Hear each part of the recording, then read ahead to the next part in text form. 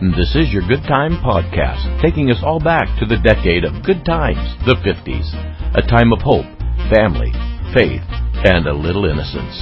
And was sponsored by Daddy-O's, your place for delicious burgers, fries, and shakes. Daddy-O's, bringing back the flavors of the 50s. Now, join me as we go back, take a blast from the past, and remember the 50s. Theodore Beaver Cleaver. Somewhere in this world there was a straitjacket waiting for that man. I love Lucy.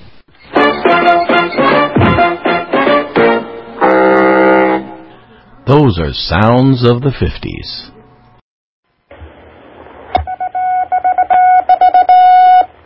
What was in the news and what was hot in February of the 1950s? February 1950, What's My Line broadcasts on CBS' longest-running primetime show. From the panel, once again, to blindfold themselves, or rather for the first time tonight, blindfolds all in place, panel? Yes. Good. Will you come in, Mystery Challenger, and sign in, please? Ragmop by the Ames Brothers hit number 1. R-A-G-G-M-O-P-P, Ragmop, doo-doo-da, da-da, Ragmop, doo-doo-da, da-da, Ragmop, doo-doo-da, da-da, Ragmop, doo-doo-da, da-da, Ragmop, doo-doo-da, da-da. Albert Einstein warns against the hydrogen bomb. Walt Disney's Cinderella is released.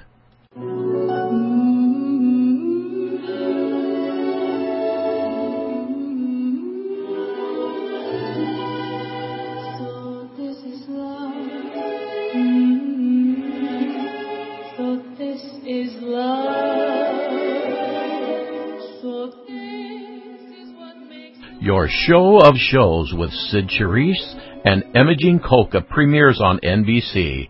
The writers include Mel Brooks, Neil Simon, and Woody Allen. What a show. February 1951. The 22nd Amendment to the Constitution is ratified, limiting presidents to 2 terms. February 1955. Israel acquires 4 of the 7 Dead Sea Scrolls. February 1958. The first U.S. satellite, Explorer 1, is launched.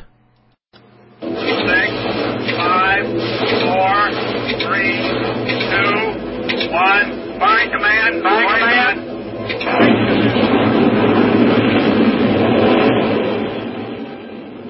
The 1958 Chevrolet Corvette costs $3,631, and you can get a box of Ritz crackers for 32 cents. Oh, the good old days.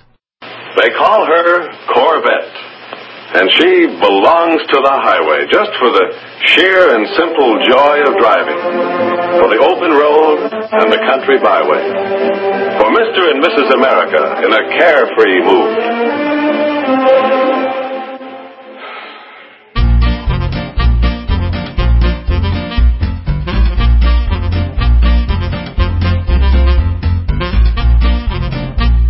Center stage this month is the cool blend of 4 voices, the Ames Brothers, garnering several number 1 hits in the 1950s.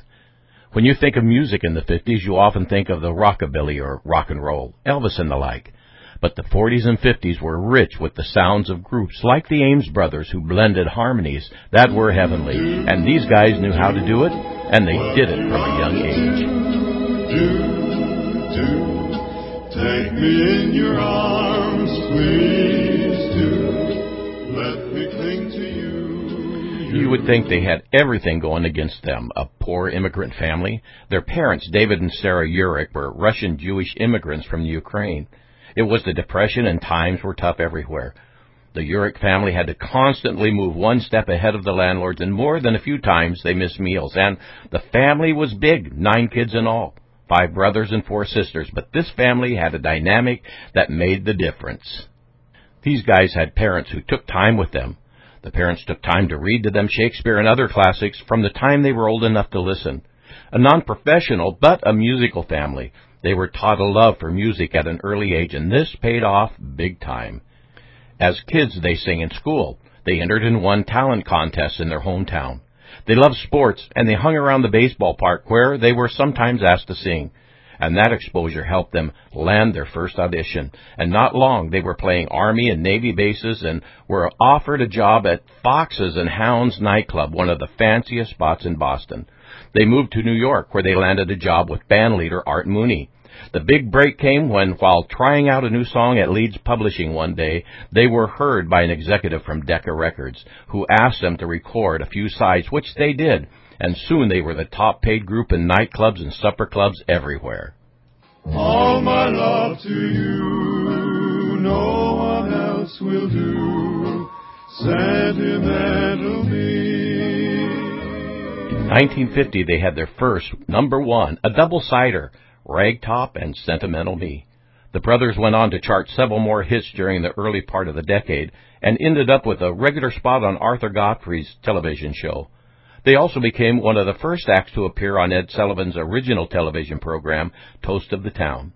In 1956, they landed their own 15-minute television program, The Ames Brothers. Rock and roll took its toll on the brothers' popularity during the late 1950s. They began to chart less and less. Ed left the group in 1961 to pursue a successful acting and later solo singing career. The remaining brothers kept the group going and honored contracts until finally disbanding in 1964.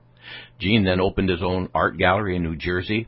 Joe moved to Germany to teach music, and Vic had his own TV show in Arkansas for a while, later moving to Nashville to become an agent for country music stars, and then vice president in charge of marketing for a tailoring company.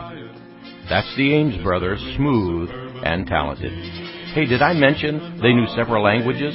That's just a little side note in a great, great career. The naughty lady of Shady Lane. Me, oh my, oh what a girl.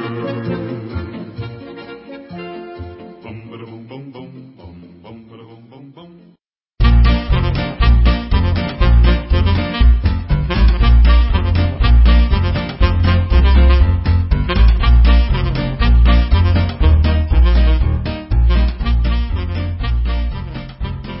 Well, that's your Good Times podcast for February 2011. Visit our sponsors, Daddy-O's. Valentine's brings out our great special Love Blend shakes, cherry chocolate or strawberry chocolate, and they are rich and delicious like no other. Watch for a new burger coming soon, Daddy-O's Buckaroo Burger. It may be the best barbecue burger you have ever had, served on a huge toasted French bun. Daddy-O's is bringing back the flavors of the 50s, and for all you cool cats out there, this is Mr. Daddy-O's himself saying keep cool, and we'll catch you on the flip side.